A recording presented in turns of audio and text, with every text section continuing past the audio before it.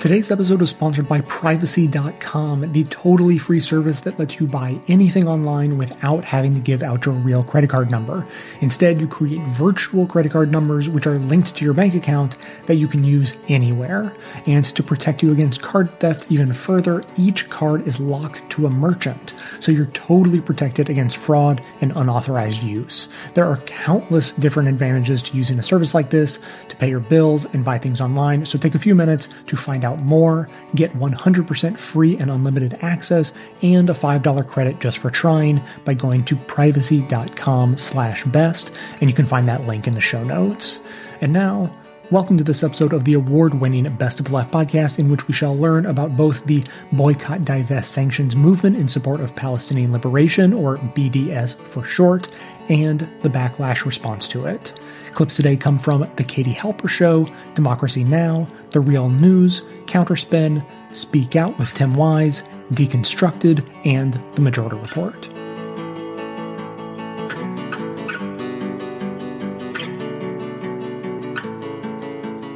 Can you talk a little bit about the book? So our book is an anthology of essays by artists, activists, and scholars, and it started with a series of seminars organized at the Vera List Center for Art and Politics at the New School. And that was with my co-editors, Laura Rajkovic, who's the president of the Queens Museum, and Karen Twoney, who directs the Vera List Center. And it's important to say it talks about, examples of boycotts, both historic and contemporary, and not only South Africa and Israel, which we've mostly been discussing, to focus on especially cultural boycotts and boycott campaigns organized by artists. And there's a long history of artists organizing against racism, sexism, war, for labor rights, for human rights, boycotting cultural institutions. But we focus especially on the last few years, where I think because of a number of factors, but especially the really inspiring uprisings from Cairo to New York in 2011, the rise of social media and online organizing, and also the fact that contemporary art discourse has begun to, center conversations about politics, the number of artist-led boycotts has taken off. And this also, goes in the face of people who say, why only focus on Israel? Because many of the same artists who support BDS are also supporting many other boycotts and forms of kind of collective withdrawal. So there's an artist collective called Gulf Labor that has prevented the Guggenheim Museum from collecting their own works in protest of the new branch it's building in Abu Dhabi. And that, that building it's being built by migrant workers who are forced to work off exorbitant debts for wages much lower than those they were promised, and often after having their passports stolen and facing violent repression for even organizing against these conditions.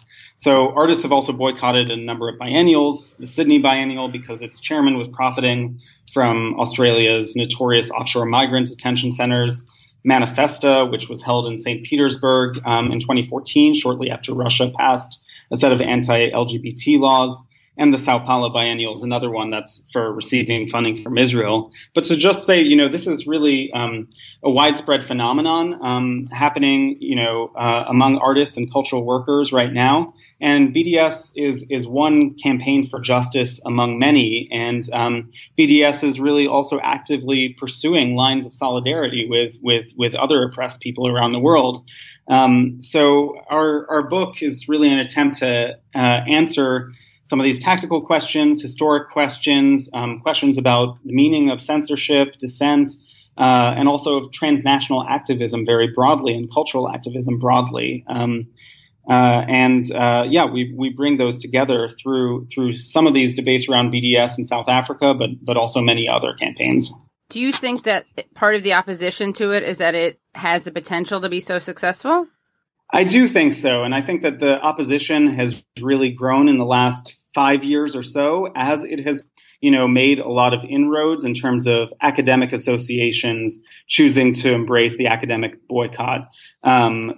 Churches and religious organizations that are choosing to divest from companies that invest in Israel's occupation. Generally the tide is turning against Israel as it's embraced farther and farther right policies. For example, there was a Pew Research poll last year that showed the Democrats who identify as liberal sympathize more with Palestine than with Israel, and that's for the first time ever. So Israel knows that it is being perceived increasingly as simply an occupying force that uses disproportionate violence whenever it faces any kind of opposition or resistance from Palestinians. And facing this, they want to end the image of international solidarity for nonviolent resistance, and instead, project an image of intransigent anti-Semitism and the threat of violence and delegitimization of Israel. So, can you talk a little bit about how BDS actually works and functions? The first thing that should be emphasized is that BDS targets institutions and not individuals. So it is not, targeting an Israeli academic saying you cannot have a conversation with this professor because he or she is Israeli. Rather, in terms of the cultural and academic boycott, when there are events that are explicitly sponsored by Israel or institutions that receive Israeli government funding, Palestinians are asking the international community to not engage with them. To give a concrete example, this means that, for example, Naomi Klein will publish a book of hers in Hebrew, but will not publish it on a publisher, a press that receives state funding from Israel. Or in terms of musicians, there's recently been the call to, and it did not work out, to pressure Radiohead not to play Tel Aviv, which was similar to the campaign to stop musicians from playing Sun City, the apartheid resort in South Africa. That's just the cultural and academic boycott, I should say, which is the focus of our book, Assuming Boycott, and also of my own work.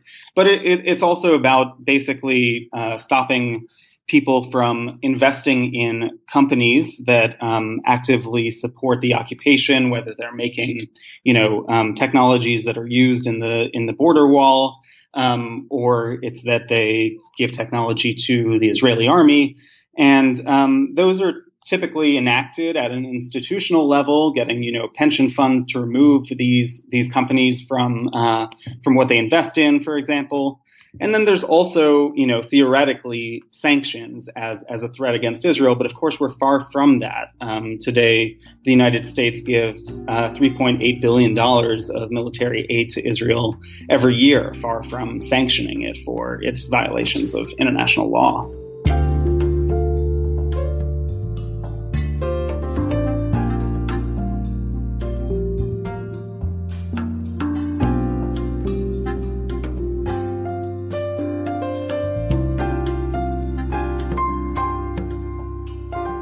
I wanted to read more from the letter from the Birmingham Holocaust Education Center to the Birmingham Civil Rights Institute. They said, "We don't suggest Israel should be immune from criticism, but BDS ignores gross human rights transgressions by other countries around the world and focuses solely on Israel, the world's only Jewish state."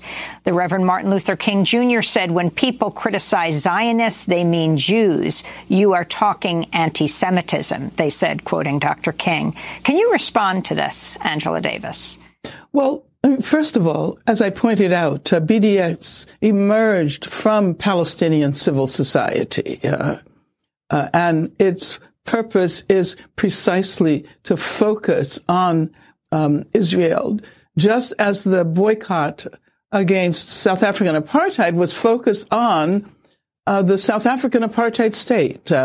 So the first criticism they propose, I don't think is valid at all.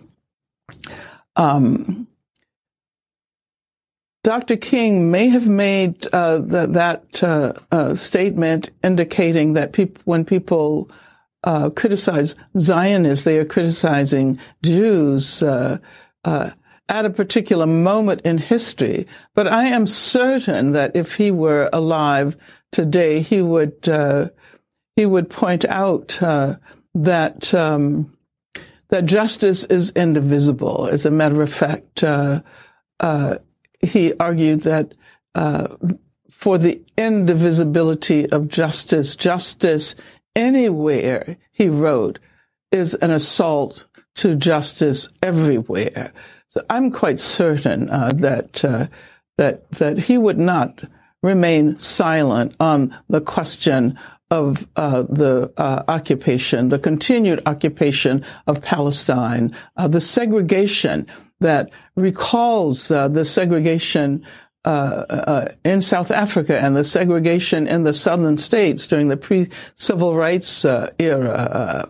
And I'm certain that he would identify with Palestinian activists who have taken up strategies developed by the U.S. civil rights movement. For example, the Palestinian freedom riders, who were inspired by the freedom riders of the civil rights era, in attempting to protest the segregation of highways, of thoroughfares, that lead from one settlement to another settlement, and from which Palestinians are barred.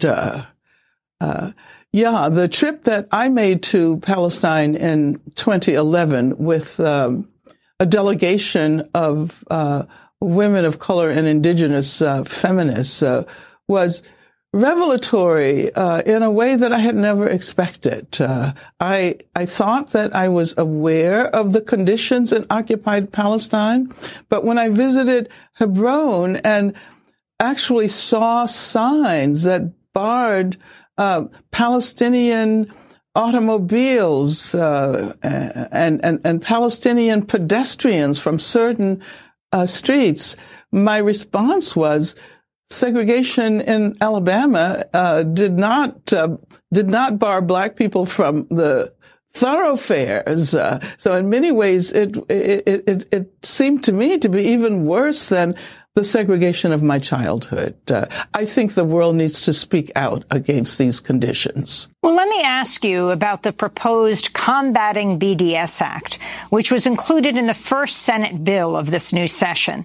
The legislation aimed to prevent opposition to the Israeli government by allowing state and local governments to sanction any U.S. companies which are engaged in a boycott against Israel.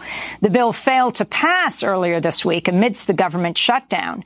Newly sworn-in Palestinian-American Congressmember Rashida Tlaib of Michigan criticized the bill on Democracy Now! This week. I agree with Senator Sanders and ACLU and others that see this as an anti-speech, anti-First Amendment bill. The fact that we have our senators that right now could be voting on opening up our government, they have the bills in their hands, are voting on this, that's distracting us from what is our focus, which is the American people. And I can tell you, looking at this push among even just the states saying that, you will not employ someone that doesn't sign some sort of allegiance to say that they will not boycott another country. It is literally at the core right there is literally an attack on our Constitution, on one of the most critical rights that we have in our country is freedom of speech.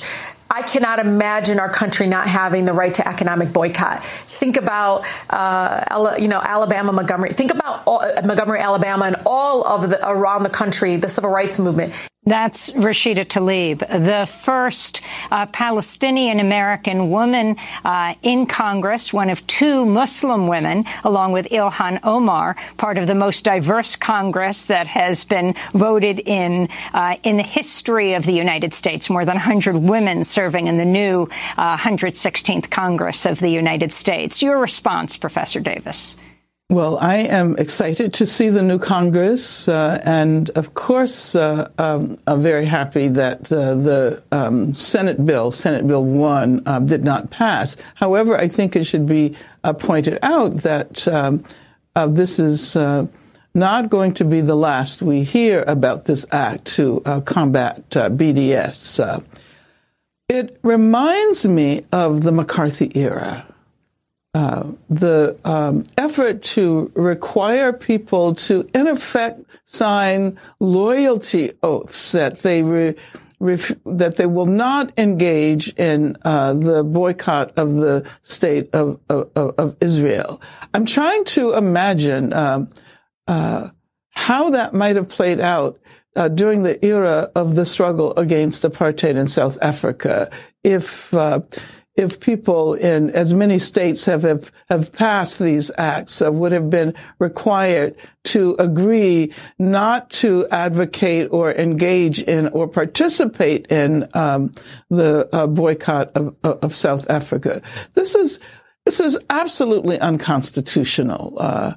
And it harks back to a period of our history which many of us thought we had surpassed, but it also indicates how important it is to engage in the kinds of conversations and struggles that will enlighten people as to the implications of such measures.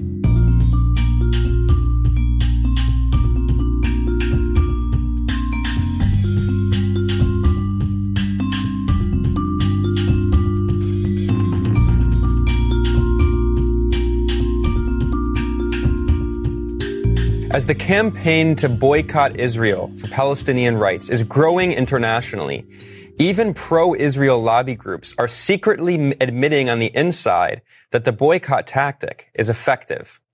A new confidential report from Creative Community for Peace, CCFP, which is a Los Angeles-based pro-Israel lobby organization that targets the entertainment and art industry, a leaked report from this group reveals that the cultural boycott against Israel has an even deeper impact than was previously recognized. The CCFP was recently exposed by the progressive organization Jewish Voice for Peace to be a front organization for Stand With Us. Stand With Us is a staunchly right-wing pro-Israel lobby group that is in fact partially funded by the Israeli Ministry of Strategic Affairs, so it receives money from the Israeli government. And CCFP, its goal is to attack and organize smear campaigns against artists who participate in the cultural boycott of Israel.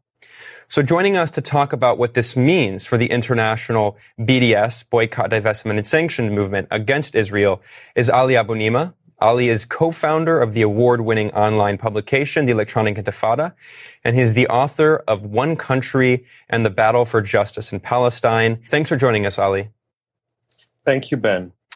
So, Ali, can you walk us through who CCFP is and specifically what its links are to Stand With Us? These are right-wing pro-Israel lobby organizations. Can you explain to the viewers what the cultural boycott is and why these groups are so aggressive against the cultural boycott? CCFP, Creative Communities for Peace, poses as a sort of a non-profit peace group that tries to counter the cultural boycott of Israel by telling artists who have been approached by a Palestine rights campaigners and asked not to go to Israel. Then CCFP steps in and tries to tell them, music is the universal language and dialogue is better than boycotts. And so it tries to give this soft, lovey-dovey image that it's a peace group and that it just wants everyone to come together in peace and love. The reality, as you've mentioned, is that it's a front for Stand With Us. Now, Stand With Us is a far-right pro-Israel group that a few years ago, the Prime Minister's office in Israel, the office of Benjamin Netanyahu, decided to fund directly in order to do propaganda for Israel. Now, it's not clear if that funding ever went through. It was widely reported that the funding was awarded, but then Stand With Us subsequently denied ever receiving the funding. But nonetheless, Stand With Us is part and parcel of the network of propaganda organizations that work closely with the Israeli government to spread an anti-Palestinian message and try to sabotage and thwart the nonviolent boycott, divestment, and sanctions movement. Now let's look at this specific report. This report that was a confidential report from CCFP and has been cited by Jewish Voice for Peace. It really clearly spells out the organization's politics. One of the things that the report does is condemn intersectionality, which is the idea that multiple systems of oppression are linked together. And specifically, the report is very critical of the fact that there are a lot of civil rights organizations and Black American organizations and feminist groups in the United States that are increasingly in solidarity with Palestine. In fact, CCFP describes the growing Black Palestine solidarity and the growing feminist support for Palestine as a, quote, troubling and growing trend. So it's very clear that this is a right-wing organization. So can you talk about why this report was confidential and what CCFP has to hide? Right. Well, there's a couple of really important things there that need to be kind of teased out. One is the observation, which is not unique to CCFP. Other Israel lobby groups, and in fact the Israeli government, have said very clearly time and again that they view growing Black solidarity with Palestine to be a real threat to their efforts to shore up support for Israel in the United States. Why? Because Black support for Palestine is rooted in such historic struggles or identification with the Palestinian struggle based on the Black struggle for liberation from American state racism, apartheid, and Jim Crow, and of course the anti-apartheid struggle in South Africa. So Israel fears that Black support not only widens the base of support for Palestinians, but gives the Palestinian cause much more progressive credibility. And that's exactly what the CCFP report is saying. But you'll remember, Ben, that the recently leaked Al Jazeera film on the Israel lobby, in that film, you hear an Israeli official saying the same thing, that Black Lives Matter is a threat. Now, where this really concerns CCFP is that, because they're intent on fighting cultural boycott, is that they see many Black cultural figures really being in the forefront of speaking out on Palestinian rights. And that's artists in the hip hop community. It is also not just in music, but also in sports. We've seen NFL players refusing to go on propaganda junkets to Israel or speaking out for Palestinians. So they fear that Black support for Palestine combined with, the willingness of Black cultural figures to speak out is really something very dangerous for Israel's efforts to whitewash its apartheid regime.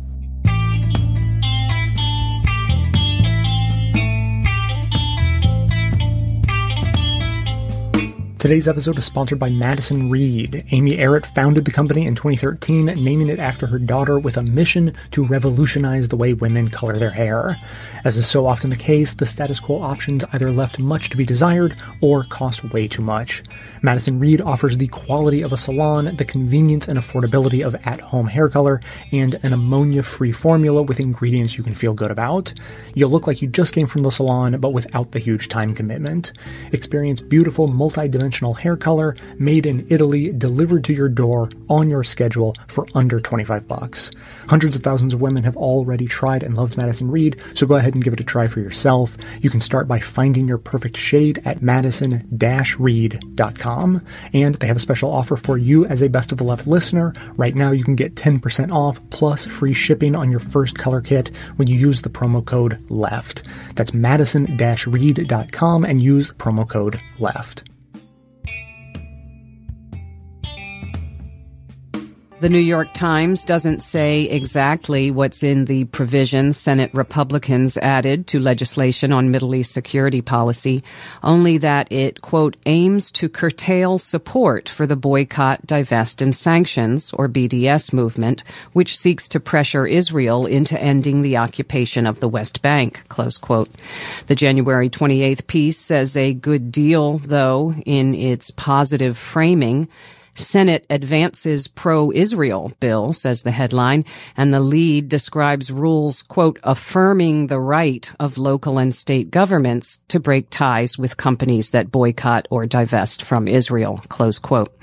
It is a beltway story about GOP efforts to seed divisions among Democrats and tells readers that Republicans are becoming more brash in their accusations for which it proceeds to make space, including that of a North Dakota senator who, we're told, mused on Twitter that Democratic opposition to the anti-BDS measure, quote, may be nothing more than a thinly veiled attempt to hide the rising anti-Semitism in their own party, close quote. The piece positions Marco Rubio, who pushed for the provision, as representing one side of the issue, citing his statement that the BDS movement, quote, isn't about freedom and equality, it's about destroying Israel, close quote.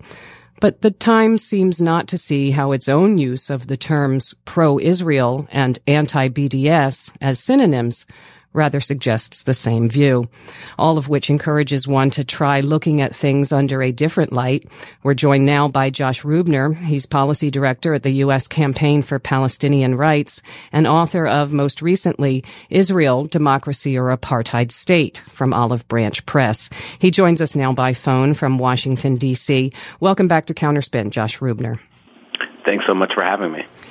Like so much coverage, that New York Times piece really takes as its topic political maneuvering. And in that context, the comeback, if you will, to what the story calls Republican efforts to paint some Democrats as extremist and even anti-Semitic, the comeback is to have a quote from Senator Chris Murphy telling Rubio, you know it isn't true that a significant number of Senate Dems support BDS, which again, as text, tells us that not supporting BDS means not being anti-Semitic. So it's partly down to the political football approach, but the effect is the same. There is no positive explication or defense of the BDS movement to be found in a news account ostensibly about that movement. So with that off my chest, we spoke with you 2 years ago, July, about an Israel anti-boycott act. Is this that again? What should we know about this Senate iteration? No, this is a different bill that was also introduced in the previous Congress and the one before that, and it's called the Combating BDS Act. And the reason why Marco Rubio has been unsuccessful for the past 4 years in trying to enact this bill into law is because it's patently unconstitutional. It's a bill that encourages states to penalize individuals for their political and moral and religious beliefs on boycotting for Palestinian rights by denying those people governmental contracts. And we've had 2 federal district judges already overturn these laws in Kansas and Arizona, thanks to lawsuits brought by the ACLU. And there are 3 pending lawsuits challenging similar laws in Texas and Maryland as well. And the reason why Senator Rubio is attaching this very controversial bill to this broader bill is because he knows he can't pass it as a standalone bill because of its unconstitutionality. So he's trying to hide it within a broader bill.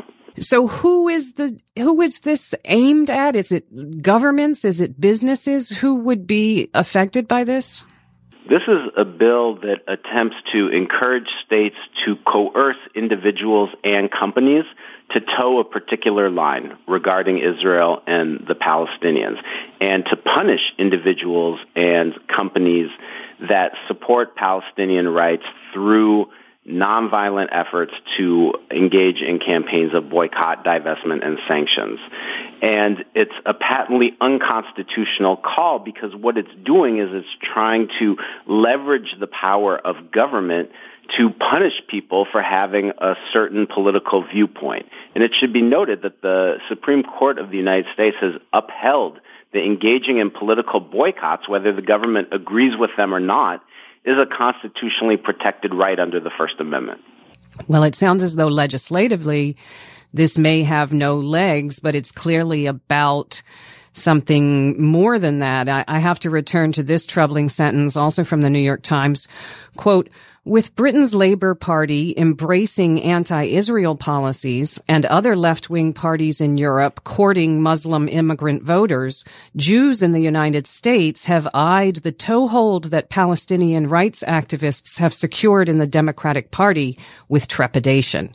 Close quote. There's a lot happening there. You could engage what strikes you, but what bums me out is the crude zero-sum presentation of Muslims against Jews, against Palestinians. It seems like politics without people.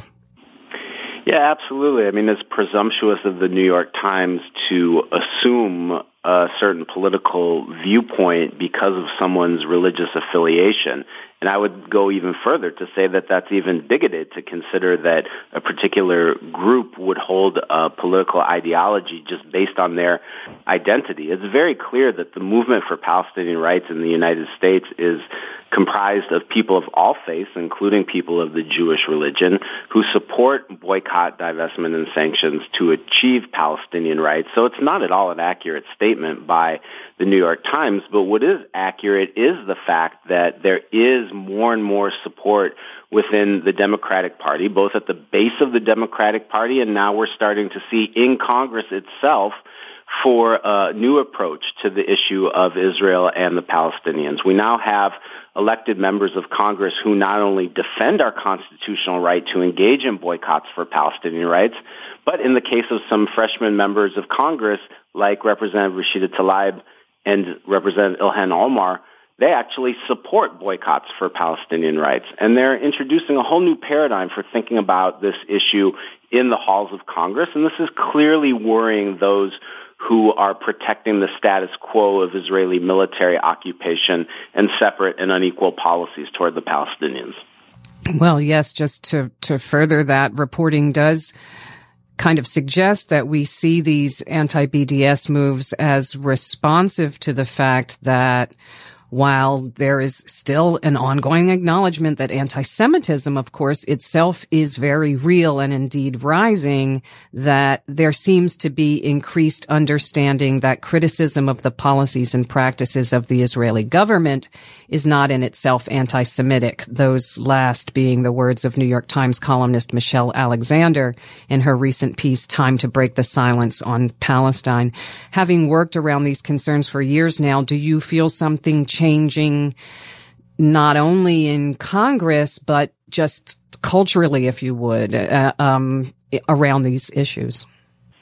Yeah, absolutely. I think there's never been a more yawning divide between the parties on this issue, with the Republican Party and its members portraying itself as the party of Israel. And it makes a lot of sense when you think about it, because the policies that are being enacted by the government of Israel mirror the exact ethno-nationalism, white supremacy that the Republican Party is pushing out. And that is clearly the ideology and policy of the Trump administration.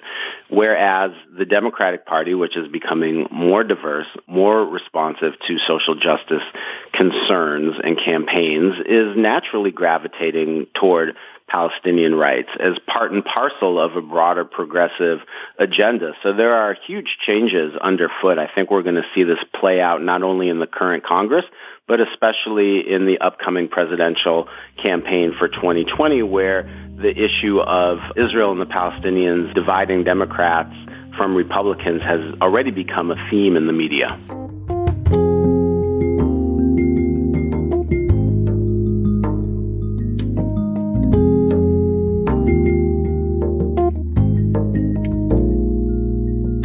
Here on Democracy Now!, I'm Amy Goodman with Juan Gonzalez as we turn now to Glenn Greenwald, Pulitzer Prize-winning journalist, one of the founding editors of The Intercept. His latest piece headlined, "A Texas Elementary School Speech Pathologist Refused to Sign a Pro-Israel Oath, Now Mandatory in Many States, So She Lost Her Job."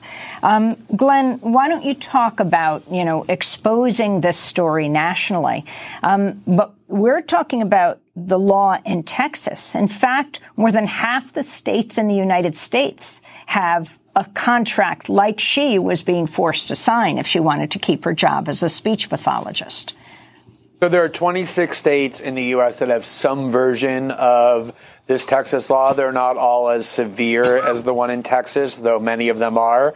Others have various kinds of restrictions on people who boycott Israel, prohibiting the expenditure of any funds to invest in companies, for example, or in pension funds that have companies that advocate a boycott of Israel. They all have one thing in common, which is that they impose limitations on the opportunities and abilities of private citizens or private companies that support or participated in the boycott of Israel. I think the most extreme example, Amy, that actually stuns me the most is Andrew Cuomo in New York, who in 2016 issued an executive order because he couldn't get it passed through the legislature, barring New York state agencies from doing business with companies that boycott Israel, and he actually ordered them to compile a public list that would be published on a website of any companies that were found to be boycotting Israel. Yes, I can.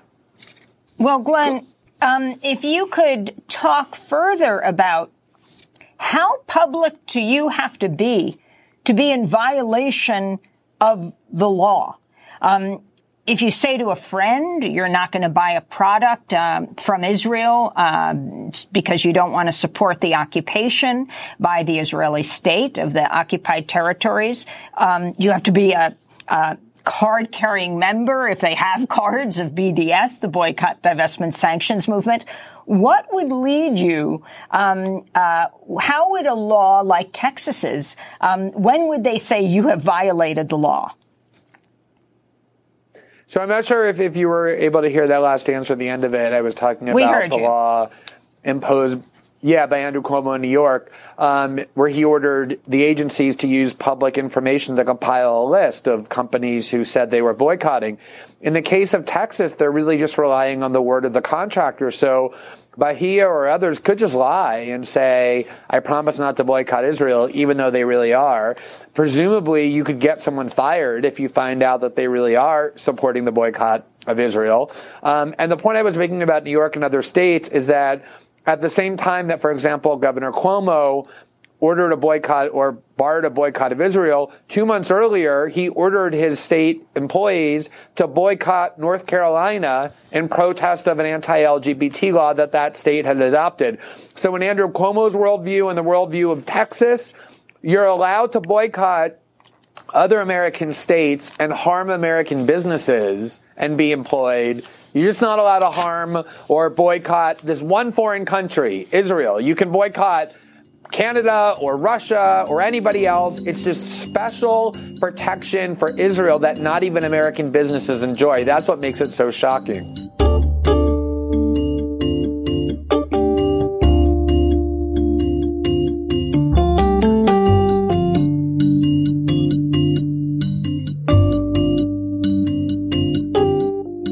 We're seeing a shift in the Jewish community that we have not seen since in my lifetime. You know, when I was a Jewish kid growing up in California, there were really no options. If you identified as Jewish, you identified as pro-Israel. Right, that was out there. Right. It was the same for you, I think, growing up, exactly, right? Exactly. We didn't have choices like that. I was a member of Habonim as a kid, so yes. Right, exactly. I was a counselor at Jewish youth group and Jewish summer camp and all that stuff. But what's different now for these young people growing up in the Jewish community, it turns out that being Jewish is distinct from and separate from and not at all bound up with being a supporter of Israel, and particularly a supporter of the ongoing Israeli oppression of Palestinians. So what we see is organizations on the right, the left, and the center in the Jewish community that we never had before. You still have AIPAC and ADL and all the others on the right, but they're mostly older people now. They have money, they have influence, and they have a lot of old people. Then you have in the center, you have an organization like J Street, which has been very important in breaking taboos about what happens on the Hill. Mm-hmm. And on the left, you have Jewish Voice for Peace in the lead, one of the most rapidly growing organizations within the Jewish community. I'm honored to serve on the board of JVP.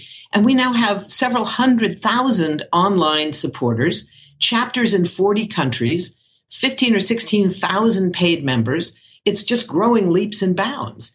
And JVP specifically supports BDS. So we also have the case, which has brought the attention what's happening on the state level, of Bahia Amawi in Austin, who is a speech pathologist, a Palestinian American born in Germany, who after 9 years of working with children can't work with them anymore after September because she refused to sign. Now the document to teach says you cannot participate in boycotts of Israel. I mean, it's an extraordinary thing. The language that's going on in many of the states is actually even more harsh than the national language.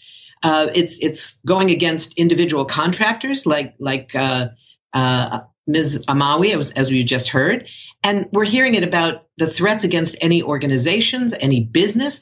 So what the message is essentially is that Palestinians are attacked when they use violence to fight for their liberation. And now they're being told it will also be illegal to use nonviolence. The essence of BDS, and the reason it's such an important movement around the world, is that it's calling for a nonviolent economic and academic and cultural pressure on Israel, nonviolent pressure, to end 3 specific arenas of international law violations that Israel has carried out. And it says, we will boycott Israel. We will call for sanctions against Israel. We will call for divestment of corporations from Israel as long as it is continuing those violations. There's nothing violent about it. And yet it's being treated now as a crime.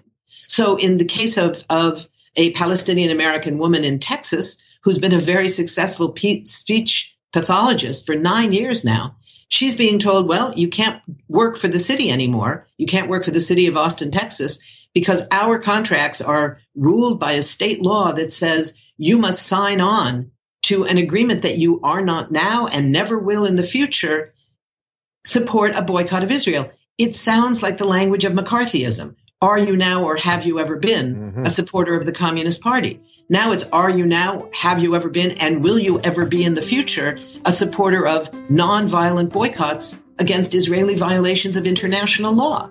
That's an outrage.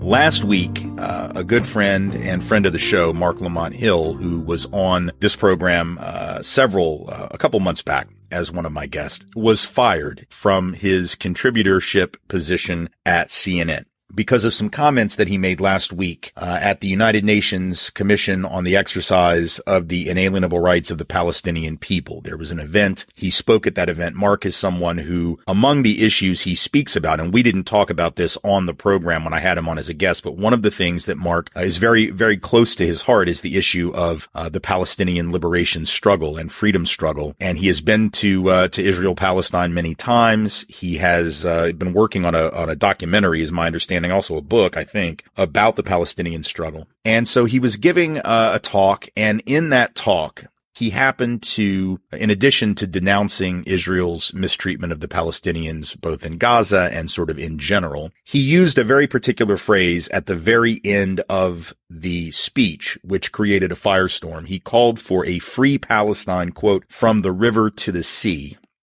And this set off all types of red flags for certain people and a firestorm of criticism. Ultimately, CNN removed him because of this. His comment about a free Palestine from the river to the sea created this firestorm because, according to some, that is a line that Hamas has used and therefore is a terrorist a slogan or whatever. Of course, the phrase from the river to the sea is also a phrase that Zionists have used to describe a unified Israel as a Jewish state. The land in between the river and the sea in this case is, depending on how you want to term it, Israel and or Palestine and or Israel/Palestine. Israel has used that phraseology. Hamas has used that phraseology. Various other Palestinian groups have used that phraseology. And as Mark himself pointed out, after this controversy blew up, it's very similar, his usage of it, to the way in which we in the United States use that phrase from sea to shining sea. It's just all of the territory that we're talking about. It does not imply that,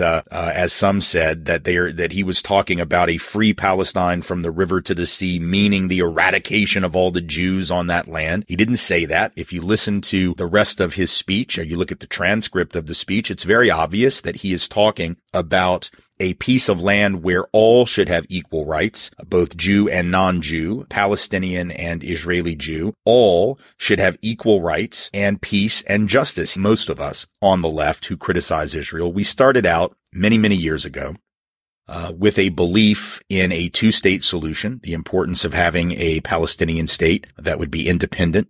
Unfortunately, what has happened since then is that settlers have moved, with the encouragement, of course, and subsidy of the Israeli government, have come to Israel. Many of them the most militant and right wing of Zionists in the world. These are folks who are either ultra-religious and believe that they have a biblical claim on the land, or they may not be necessarily ultra-religious, but they have this sort of incredibly right-wing view of Zionism and the rights of the Jewish people to that land in its entirety, what they refer to as Eretz Yisrael, which is sort of the biblical land of Israel, Greater Israel, which includes land, which, by the way, biblically includes land that is part of other sovereign nations, including Syria and Egypt.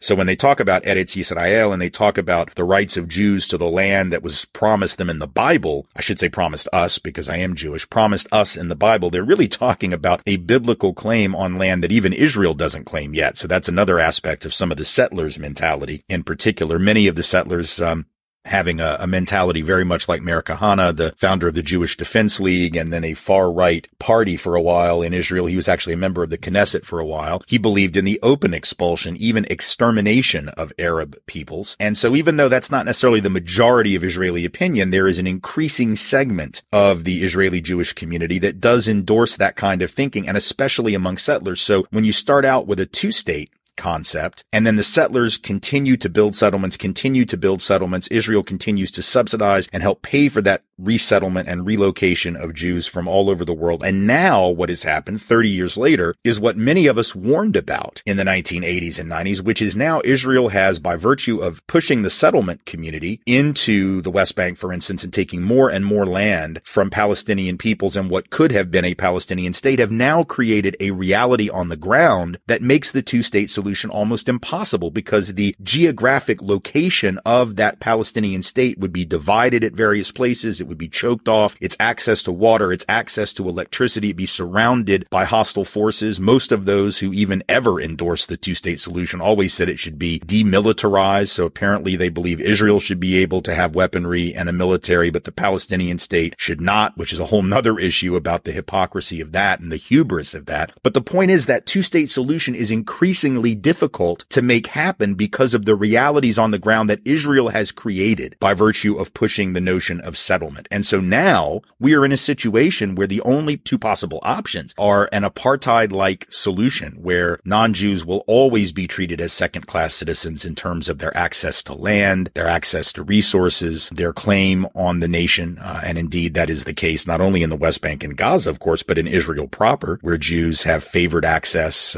to a number of amenities and resources, and non-Jews are treated indeed like second-class citizens. But the only other option is a one-state solution, binational, secular, and democratic, small d, where all Jew and non-Jew are treated equally. And for many, and I think Mark Lamont Hill's probably one of them, that's sort of what we've come to. Two-state solution might have worked 30 years ago, but now it really is increasingly untenable, and that's not the fault of Palestinians. It is the fault of the Netanyahu government and governments before Netanyahu, who allowed and encouraged such a dramatic rise in settlement activity that now the possibility of a viable, separate Palestinian state is almost completely unrealistic.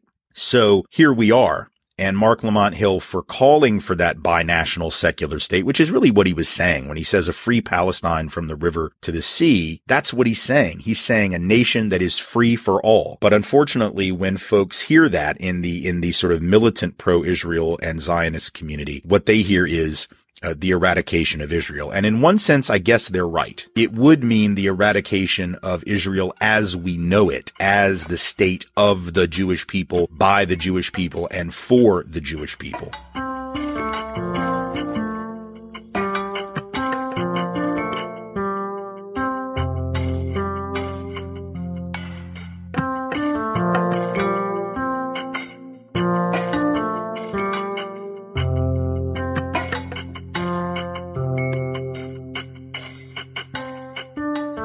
Mark, you were fired by CNN for a speech you gave about Israel-Palestine at the UN, a speech in which you called on countries to boycott Israel, in which you called for a, quote, free Palestine from the river to the sea, which many say is a Hamas slogan. It's about getting rid of Israel.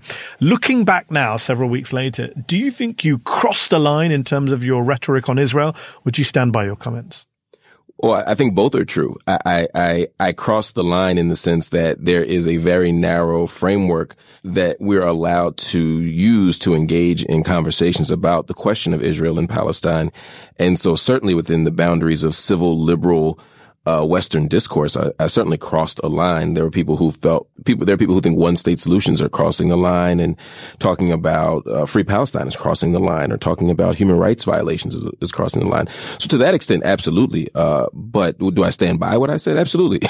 I think I was right. I think I was right to use that day and use that speech to challenge the question of human rights, and raise the question of human rights, and to help us reimagine a world of freedom and safety, peace and self-determination for Palestinian people, and for citizens of Israel as well. You know, I don't think they have to come at the expense of one another. Were you surprised, shocked even, to be sacked as a contributor to CNN, or did you see that coming? They were pretty quick about it.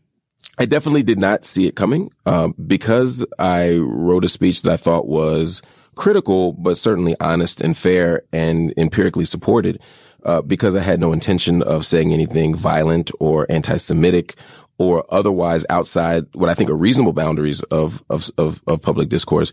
I had no expectation. I thought people would disagree with me. There are many disagreements on this issue. But I didn't expect to be fired because I don't think that I did anything that was wrong. What did they say was the reason for firing you? I wasn't really given a reason other than that the speech didn't cohere with their values. It just said that your speech didn't match our values, didn't reflect our values. And that's so their values. What's interesting about their values is you got fired for calling for democracy and human rights, quote, between the river and the sea, from the river to the sea, whereas former Republican Senator Rick Santorum is still employed as a paid contributor, even though he says Palestinians don't exist. It's a striking contrast, you know, the idea that within cable news or any form of public discourse that we can't have disagreements or we don't have a space for an array of opinions, to me is troubling. But if we are going to close ranks around certain opinions and not others, I'd like to think that the call for democracy in the region, the call for safety and peace and self-determination, again, for everybody, is a reasonable one. And I would think that, Rick Santorum's call for, or his analysis that Palestinians don't exist, or many of the other gross things that Rick Santorum has said in public and other people would be outside the boundaries. But in this bizarre world that we live in today, it's the opposite. Yeah, exactly the opposite. And just to be clear for our listeners, there are more than 4 million Palestinians in the West Bank and Gaza who cannot vote for the people who basically control their lives, which is the Israeli government. Lara, what did you make of Mark's firing? What did you make of the award that was offered and then rescinded to Angela Davis? Does any of this surprise you? I wish it surprised me. I've been working this issue for too long, really, to be surprised. I'm old enough to remember Helen Thomas being essentially sacrificed over this issue. The late White House correspondent. Yes, her entire legacy as a White House correspondent, effectively delegitimized over comments she made about Israel-Palestine. Doesn't surprise me at all. I do think we're seeing an escalation in this. I think we're at a moment when either out of fears that at some point Israel is not going to be able to forever maintain the occupation, deny rights, maintain the status quo and the high ground. So maybe there's a fear that losing ground, or there's a feeling of this is a moment of opportunity that has to be seized to finally roll back everything that's happened since Oslo and since Madrid and return us to a status quo ante where any utterance of support for the Palestinians was equated with anti-Semitism, with support for terror. So on that note about any utterance, a lot of supporters of Israel, if they're listening to this discussion, will say that's just not true. Israel's attacked all the time. It's held to unfair double standards. As someone who's worked in this field for a while, as someone who I think it's fair to say would call herself a friend of Israel, a critical friend of Israel, where do you think the line now stands in what you can and can't say about Israel and the occupation of the Palestinian territories? Where is it right now? Look, I think that line is moving. And the fact is, we live in a democracy. You can say what you want. The question is, what sort of price are people going to try to exact for your utterance? On the question of, dual standards, I just want to say this really quick. For years, I come from a community with this great sensitivity and the dual standard. Israel is held to a higher standard. Today, when it comes to questions of democracy, of human rights, of free speech, the demand from supporters of Israel from the right is not that Israel not be held to higher standards. The demand is that Israel be held to a lower standard. Yeah. What about Saudi Arabia? Exactly. What about North Korea? There's the whataboutism, which says, well, but other people are worse. Why aren't you boycotting everything? If you don't boycott everything, then boycotting settlements is a sign that you're an anti-Semite. And, the question of democracy between the river and the sea, you would think that setting aside any weighted language there, because that language itself is heavily laden with historical meaning for a lot of people. But even just the question of, is it okay to call for democracy? When people say that's an anti-Semitic call, let's examine what they're saying. It's anti-Semitic to say that some people are not having democracy and that they should. That's actually holding Israel to a lower standard.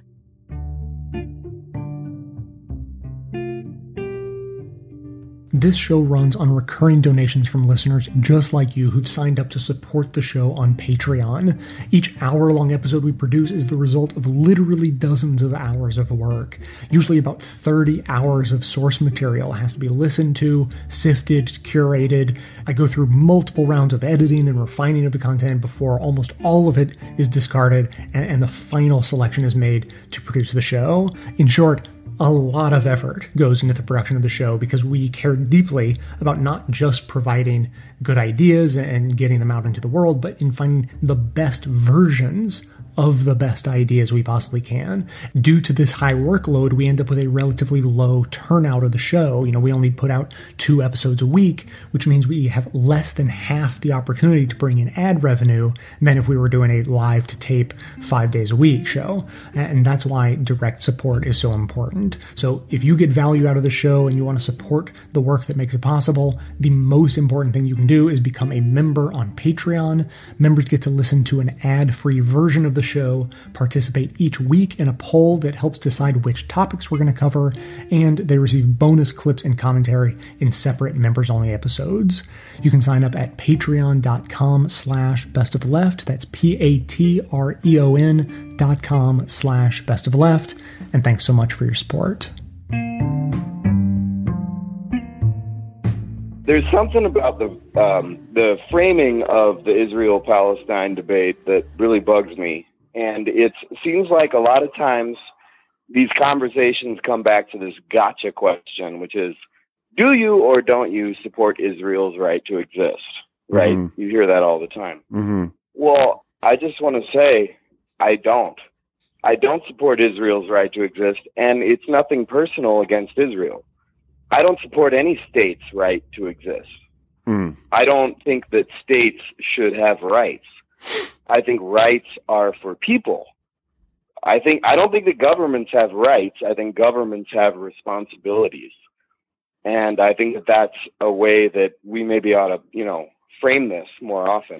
Yeah, I think that there's something. I think it depends on who you're talking to and what the context is. But I actually think there's a lot to what you're saying. And I think you're absolutely right. The governments don't have rights. They have responsibilities. And I think, also this concept of, even in conversations that I have more sympathy towards, like people talk about international law or rights of governments and these things. Israel-Palestine is a great example of that doesn't mean anything. It's power. It's capacity to exist. Israel can exist because it has power. It has nothing to do, and the Palestinians don't because they don't.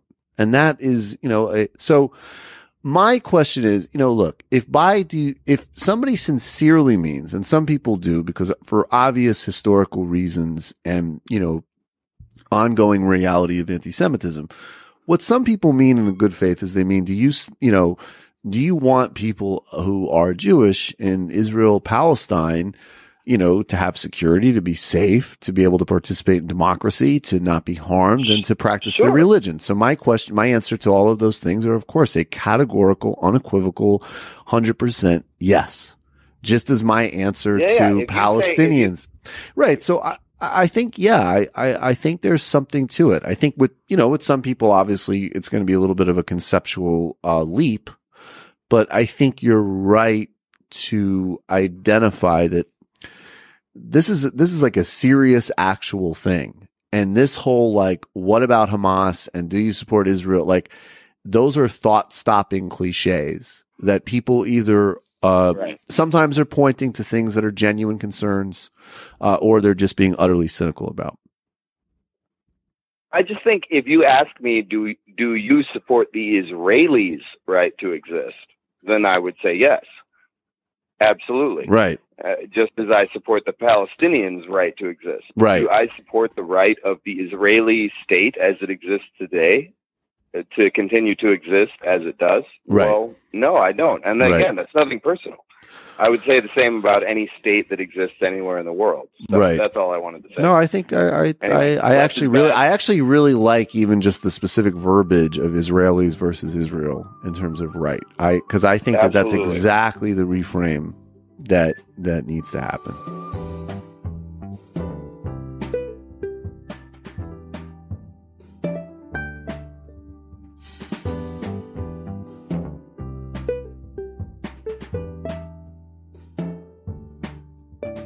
The fact is, we don't have a right to a state defined as ours and ours alone, where we let others live but not to have full and equal rights. We wouldn't accept that if Christians were to say that they wanted a state all to their own. We don't like it when Muslim fundamentalist nations essentially announce that these are Islamic republics and others have to leave. Jews have certainly been expelled historically from such nations in the region before, and it was wrong when they did it. It's wrong for us to create systems that are in any way similar. We wouldn't accept it, nor should we, if the white nationalist community were to say we want a nation with all whites, quote unquote, Aryans, and everyone else has to either leave or be treated as second-class citizens. So we can't have a standard for ourselves that is different from the standard we apply to others. And yet that's what I think people are arguing for. Mark Lamont Hill is calling for equity for all. He's calling for freedom and justice for all. And those who are attacking him are defending a system that elevates some above others. Now, you can argue with Mark Lamont Hill. You can argue with me and others about whether you believe a one-state binational democratic solution is possible. But whether you believe it is feasible or not, let's just be very clear. What we're doing now isn't feasible. That's what Mark's saying. It's not feasible for the Palestinians. It's not really feasible for Jews. I mean, the great irony of Israel is that the one place on earth where Jews are probably most at risk, and this is even in a world where we are seeing significant upticks in real anti-Semitism, not anti-Israel sentiment, but anti-Semitism against Jews as Jews in Europe, in the United States. We just had the synagogue massacre in Pittsburgh, the growth of neo-Nazi white supremacist activity in the U.S., which is pointing to Jews as the sort of principal, horrible, group of people in the country. In the midst of all that, Israel is still the place where, from a physical perspective, Jews are probably most at risk. So the idea that this thing is working for anybody is arguable. And the fact that Mark Lamont Hill is trying to point that out vis-a-vis the Palestinians certainly should not cost him his job. What's happening with him is part and parcel of a long-standing tradition of shutting down any legitimate criticism of Israel. And I'm here to tell you, the more that you do that, the more you endanger everyone. You don't just endanger Palestinians, you endanger Jews, because when we come across as a people that are not willing to brook any criticism, and when we come across as a people who stand against exclusive nationalism when white racists do it, we stand against Islamic states that are exclusive and treat non-Muslims as second-class citizens. We certainly would not support the notion of America or any other nation as a Christian republic. If we're going to take stands against those other forms of exclusivity, religious, cultural, ethnic, or quote-unquote racial, then for us to then say, yeah, but we're different because of Hitler, we're different because of the Holocaust, it's different with us, is disingenuous. People who say that criticizing Israel's anti-Semitic because you're singling us out among all nations on earth earth. You're singling out Israel. They're full of shit. That's not true at all. Those of us on the left who criticize Israel and want, divestment from or boycotts against or sanctions against Israel, we say the same thing about Saudi Arabia. We say the same thing about South Africa back in the day. We believe in sanctioning and divesting from countries with shitty human rights records, but especially when the United States is implicated. There are lots of countries on the earth that have worse human rights records than any given country that you might be criticizing at a particular time. There's no way probably objectively to say this is the worst and here's number 7 and here's number 14. But if you're an American citizen, it makes sense, doesn't it? That your primary concern is going to be those countries that the United States helps to prop up. So in my opinion, I think, you look for my money, that is Israel and that is Saudi Arabia. Those are the countries that I think we're heavily implicated in economically, militarily, in terms of sharing intelligence and all these other things. So I think it makes sense to critique them. Just as during the Cold War, those of us on the left spent more time criticizing the United States and our orbit of influence and our allies than we did the Soviet Empire, not because the Soviet Empire was any less horrific, and it wasn't because we believed that our side was more evil. It was because it was our side, right? So if you're an American and the United States is a principal supporter of Israel, then it makes sense that you would focus on that and not necessarily Iran, right? Which has a shitty human rights record, but we're not propping that up in the same way. We're not supporting that in the same way. The same would have been true during the days of the Soviet Union. There were plenty of nations in the Eastern Bloc that were horribly oppressive, but it would have been absurd for us to say, well, let's talk about Romania, as much as we talk about El Salvador, or let's talk about East Germany the way that we talk about Chile. It just doesn't make sense. It's not because Chile was worse than East Germany. It's not because El Salvador was necessarily worse than Romania. It's just that you have to use your influence where you can. And so for America, that means criticizing Israel. For those of us who are Jews, we have a special obligation, I think, to be critical of Israel. After all, they say they speak for us. And if you're a Jew who doesn't want Israel to speak for you or thinks that the speaking they are doing is contrary to your values, then you have an obligation to speak up, not only because that's right for the Palestinian people, but that's better for Jews. It's funny historically.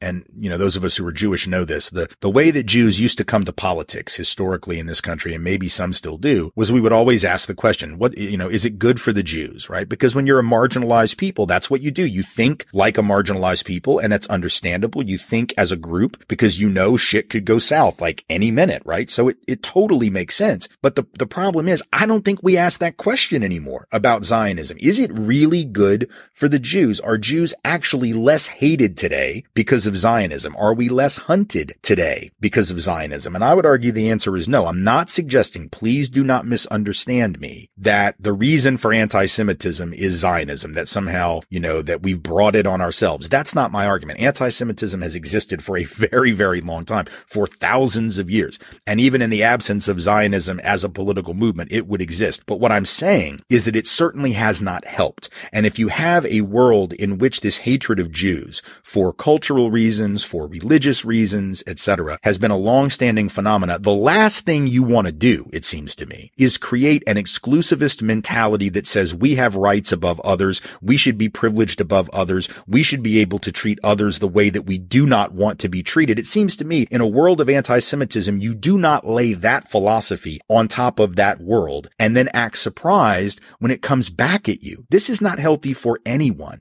Which is what I think Mark Lamont Hill would say, and I want to have him back on the show and give him the chance to say that if that's his viewpoint, or to clarify what his viewpoints are. But we've got to get to a place where we can engage this conversation honestly. And I say that as an American, I say that as a Jew, I say that as a human being who cares about the well-being of everyone in Palestine, in Israel, Palestine, whichever terminology you prefer. Maybe. Just maybe we can have an honest discussion without censorship, without charges of self-hate, without charges of anti-Semitism as to what justice is going to require. And if we don't start opening up to that conversation, the future of Palestinians, the future of Jews, the future potentially of the entire world is going to be considerably more grim even than it is today.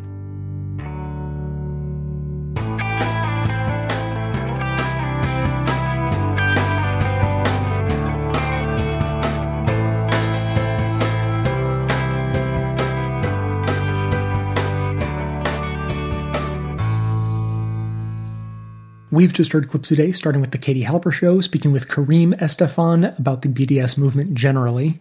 Democracy Now! Interviewed Angela Davis about Palestine and her support of BDS. The Real News discussed the effectiveness of BDS as confirmed by a leaked report from a pro-Israel lobby. Counterspin spoke with Josh Rubner about attempts to ban support of BDS. Democracy Now! Spoke with Glenn Greenwald about various states and Congress working to ban support of BDS. The Real News talked with Phyllis Bennis about the shifting sentiments and generational divide opening up in the Jewish community on the issue of unquestioningly supporting Israel. Tim Wise, in Part 1 from Speak Out, described the firing of Mark Lamont Hill from CNN and explained the concept of a one-state solution and why it's come to that. Deconstructed had Mark Lamont Hill on to discuss his removal from CNN in person, and Laura Friedman, who answered the question of whether Israel is being held to a different standard from other nations. The Majority Report received a call from a listener who doesn't think that Israel or any other country in the world has the right to exist. And finally, we just heard Part 2 from Tim Wise on Speak Out, explaining that Israel's current status quo is not sustainable and actually endangers Jews in Israel and elsewhere. Members will be getting a bonus episode with additional clips, including an interview with the speech pathologist from Texas we heard mentioned, who lost her job for refusing to sign an anti-BDS oath, and 2 short clips from freshman Congresswoman Ilhan Omar responding to anti-BDS legislation and accusations of anti-Semitism leveled at her.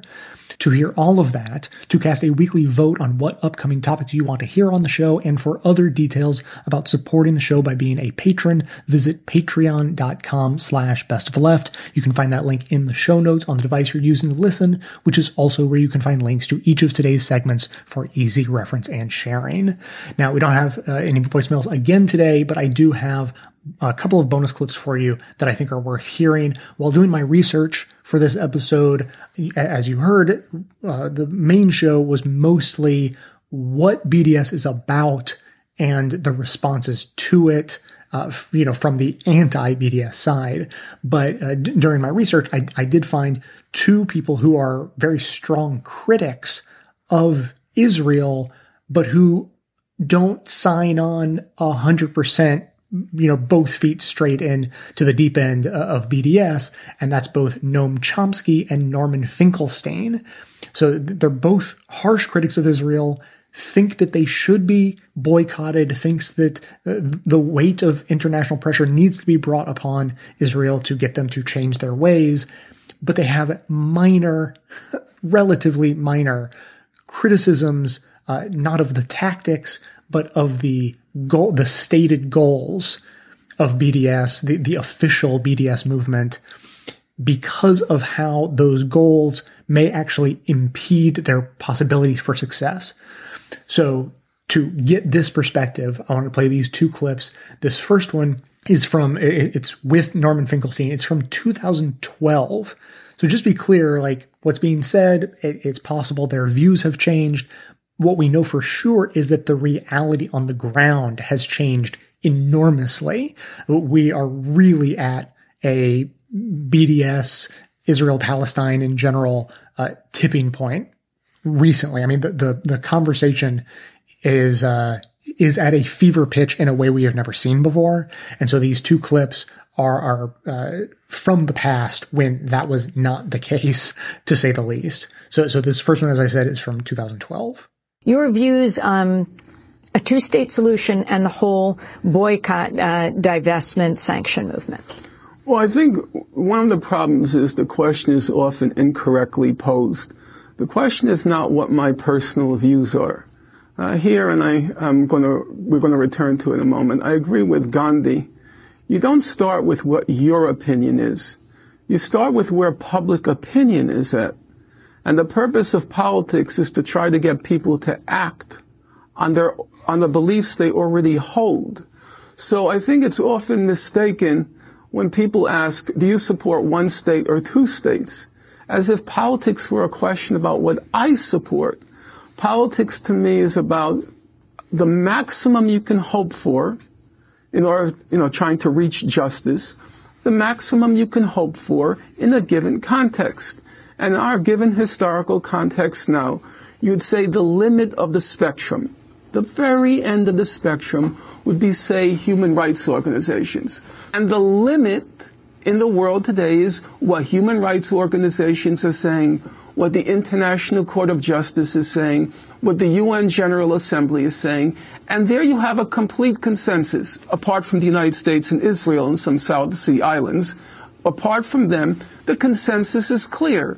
It's a two-state settlement on the June 1967 border and a just resolution of the refugee question based on the right of return and compensation. That's the limit of opinion. Do my personal views go beyond that limit? Yes, they do. But politics is not about personal opinions. It's about trying to reach a public and getting them to act on their own sense of right and wrong. And that, to me, is the only place we can go. The problem, as I see it with the BDS movement, is not the tactic. Who could not support boycott, divestment, and sanctions? Of course you should. And most of the human rights organizations, church organizations, have moved in that direction. The problem is the goal. The official BDS movement, they claim to be agnostic, neutral, whatever term you want to use, on the question of Israel. You can't reach a broad public if you are agnostic on the question of Israel. The broad public wants to know, where do you stand? And if you claim not to have a stand, you lose them. The BDS movement, it always says, and I'm using their language, we are a rights-based organization. We are based in international law.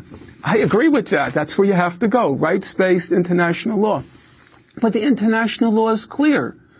You read the last sentence of the 2004 International Court of Justice opinion on the wall that Israel has been building in the West Bank. And the last sentence says, we look forward to two states, a Palestinian state alongside Israel and at peace with its neighbors. That's the law. And if you want to go past that law or ignore the Israel part, you'll never reach a broad public. And then it's a cult. Then it's pointless, in my opinion. We're wasting time. And it's only a wasting of time. It becomes, and I know it's a strong word, and I hope I won't be faulted for it, but it becomes historically criminal. Because there was a time where whatever we said, it made no difference. Nobody was listening. You could shout whatever you want. Who cares? But now, actually, we can reach people. There is a possibility. I'm not saying a certainty. I'm not even saying a probability. But there is a possibility that we can reach a broad public. And so we have to be very careful about the words we use, and we have to be very careful about the political strategy we map out. Otherwise, we're going to squander a real opportunity. And I don't want to squander it. You know, I've been at this for 30 years, and I would like to reach that rendezvous of victory. I know it's a little selfish, I know. What that victory would look like? The victory is what the law says. When Israel packs up its bag and leaves from where it doesn't belong. And now I know we're going to go longer than I usually like to go, but I want to play this second clip, just a few more minutes, from Noam Chomsky. And this clip is from 2014. Noam, I wanted to ask you about your recent piece for The Nation on Israel, Palestine, and BDS. You were critical of the effectiveness of the boycott, divestment, and sanctions movement. One of the many responses came from Youssef Munir, the executive director of the Jerusalem Fund and its educational program, the Palestine Center. He wrote, quote, Chomsky's criticism of BDS seems to be that it hasn't changed the power dynamic yet, and thus that it can't. There's no doubt the road ahead is a long one for BDS, but there's also no doubt the movement is growing. All other paths toward change, including diplomacy and armed struggle, have so far proved ineffective, and some have imposed significant costs on Palestinian life and livelihood. Could you respond? Well, actually, I did respond. You can find it on the Nation website. But in brief, far from being critical of BDS, I was strongly supportive of it. One of the oddities of what's called the BDS movement is that many of the activists just can't see support as support unless it becomes something like almost worship. Repeat the catechism. if you take a look at that article, it very strongly supported these tactics. In fact, I was involved in them and supporting them before the BDS movement even existed. They're the right tactics, but it should be second nature to activists, and it usually is, that you have to ask yourself when you conduct some tactic, when you pursue it, what the effect is going to be on the victims. You don't pursue a tactic because it makes you feel good. You pursue it because you estimate that it'll help the victims. And you have to make choices. Now, this goes way back. Say back during the Vietnam War, there were debates about whether you should resort to violent tactics, say Weatherman-style tactics. You could understand the motivation. People were desperate.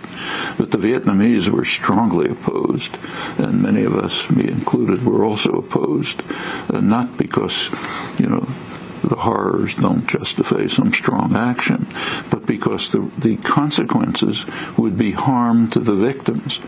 The tactics would increase support for the violence, which in fact is what happened. Those questions arise all the time. Unfortunately, the Palestinian solidarity movements have been unusual in their unwillingness to think these things through. That was pointed out recently again by Raja Shahada, the leading figure and lives in Ramallah a long time, the founder of Al-Haq, the legal organization, a very significant and powerful figure. He pointed out that the Palestinian leadership has tended to focus on what he called absolute justice. This is the absolute justice that we want, and not to pay attention to pragmatic policies. That's been very obvious for decades. It used to drive people like Iqbal Ahmed, a really committed and knowledgeable militant. It used to drive them crazy.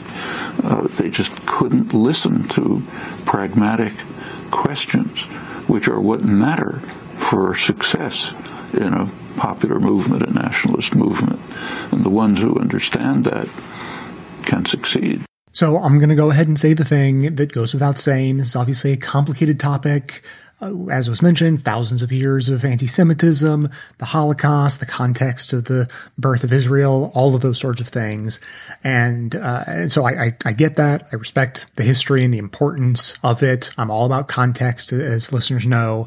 And on this subject, I would say, maybe I know more than 90% of the American population on the subject, maybe, give or take, especially after this week's really intense deep dive research on the subject. But I would not call myself an expert. So what I'm about to say, I'm saying, feeling like I'm sort of coming to this situation with fresh eyes to some degree.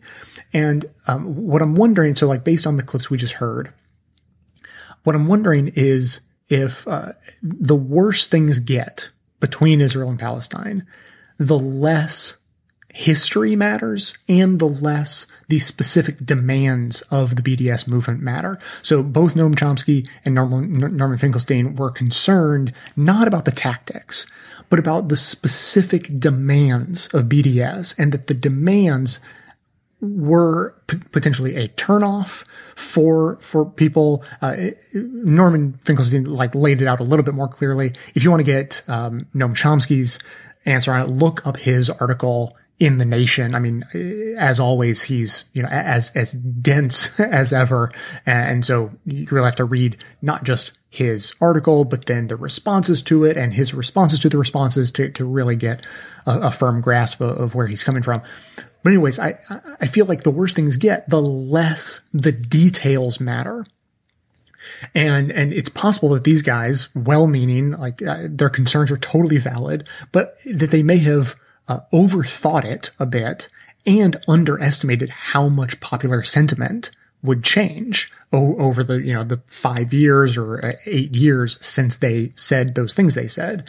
And so for one of my famous imperfect analogies, this is reminding me of the campaign for Medicare for All. And so in the Obamacare era, we were saying you should demand Medicare for all. And then if you have to negotiate down to the public option, okay, so be it. And then the other side was like, no, only ask for exactly what you think you can actually get. But then, of course, you don't get what you think you could get. You negotiate it away and you end up with something that's better than the old status quo, but is still a giant pile of crap. And so it's the whole, like, ask for a loaf, maybe you only get half a loaf. Ask for the bakery to be nationalized and all its profits to be dispersed to the people. Maybe you end up with that full loaf that you really wanted. So, with Medicare for All, like, that's why I don't just sign on to the demand for Medicare for All now. I didn't come up with this, but I'm happy to sign on to it. This call for our medical system to not just be Medicare for all, but for the rich to be hunted down and have their organs harvested and redistributed to the poor at no cost. And that's my position. But look, I'm not wedded to it. I'll negotiate from that position. And if if that's a real sticking point for you and you don't want the rich to be hunted down and have their organs harvested, look, I can be flexible and I will go all the way down to just Medicare for all. And that's how negotiations work. So it's possible that Norman's concerns about BDS and their demands is sort of in the same vein. They were asking for too much. They were going to turn people off, but maybe they didn't. And maybe the changing facts on the ground are making people so angry at the situation in Israel-Palestine that they don't quite care what the specific demands are, and they're willing to sign on to a boycott against Israel in general to put some pressure, to force some negotiation. And then look, if we don't get exactly what BDS is calling for, but we get some major improvement, I think everyone would be happy for it and be happy that they went along with the boycott. That's where I come from. I don't even have really strong opinions. Like, this is me not being an expert and coming to it with fresh eyes.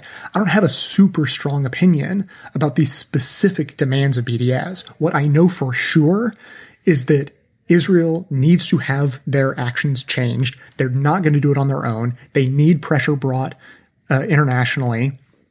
And the BDS movement is the movement that is heading in that direction.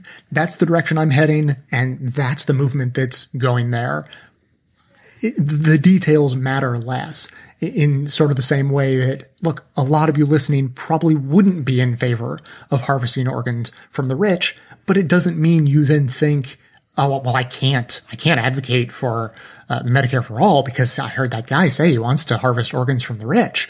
I'm turned off to the whole situation. That's not really how it works. When a situation gets bad enough, disparate groups with different levels of demands or different levels of disgust come together, and that's what builds the movement.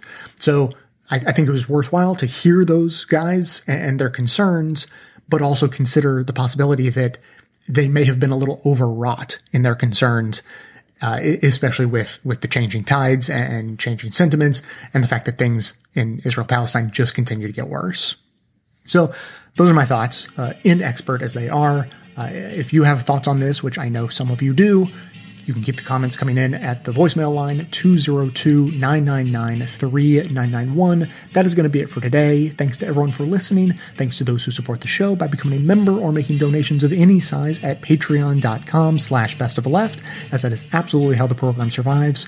Of course, everyone can support the show just by telling everyone you know about it and leaving us glowing reviews on Apple Podcasts and Facebook to help others find the show. For details on the show itself, including links to all of the sources and music used in this and every every episode, all that information can always be found in the show notes on the blog and likely right on the device you're using to listen. So coming to you from far outside the conventional wisdom of Washington, D.C., my name is Jay, and this has been the Best of the Left podcast, coming to you every Tuesday and Friday, thanks entirely to the members and donors to the show from bestoftheleft.com.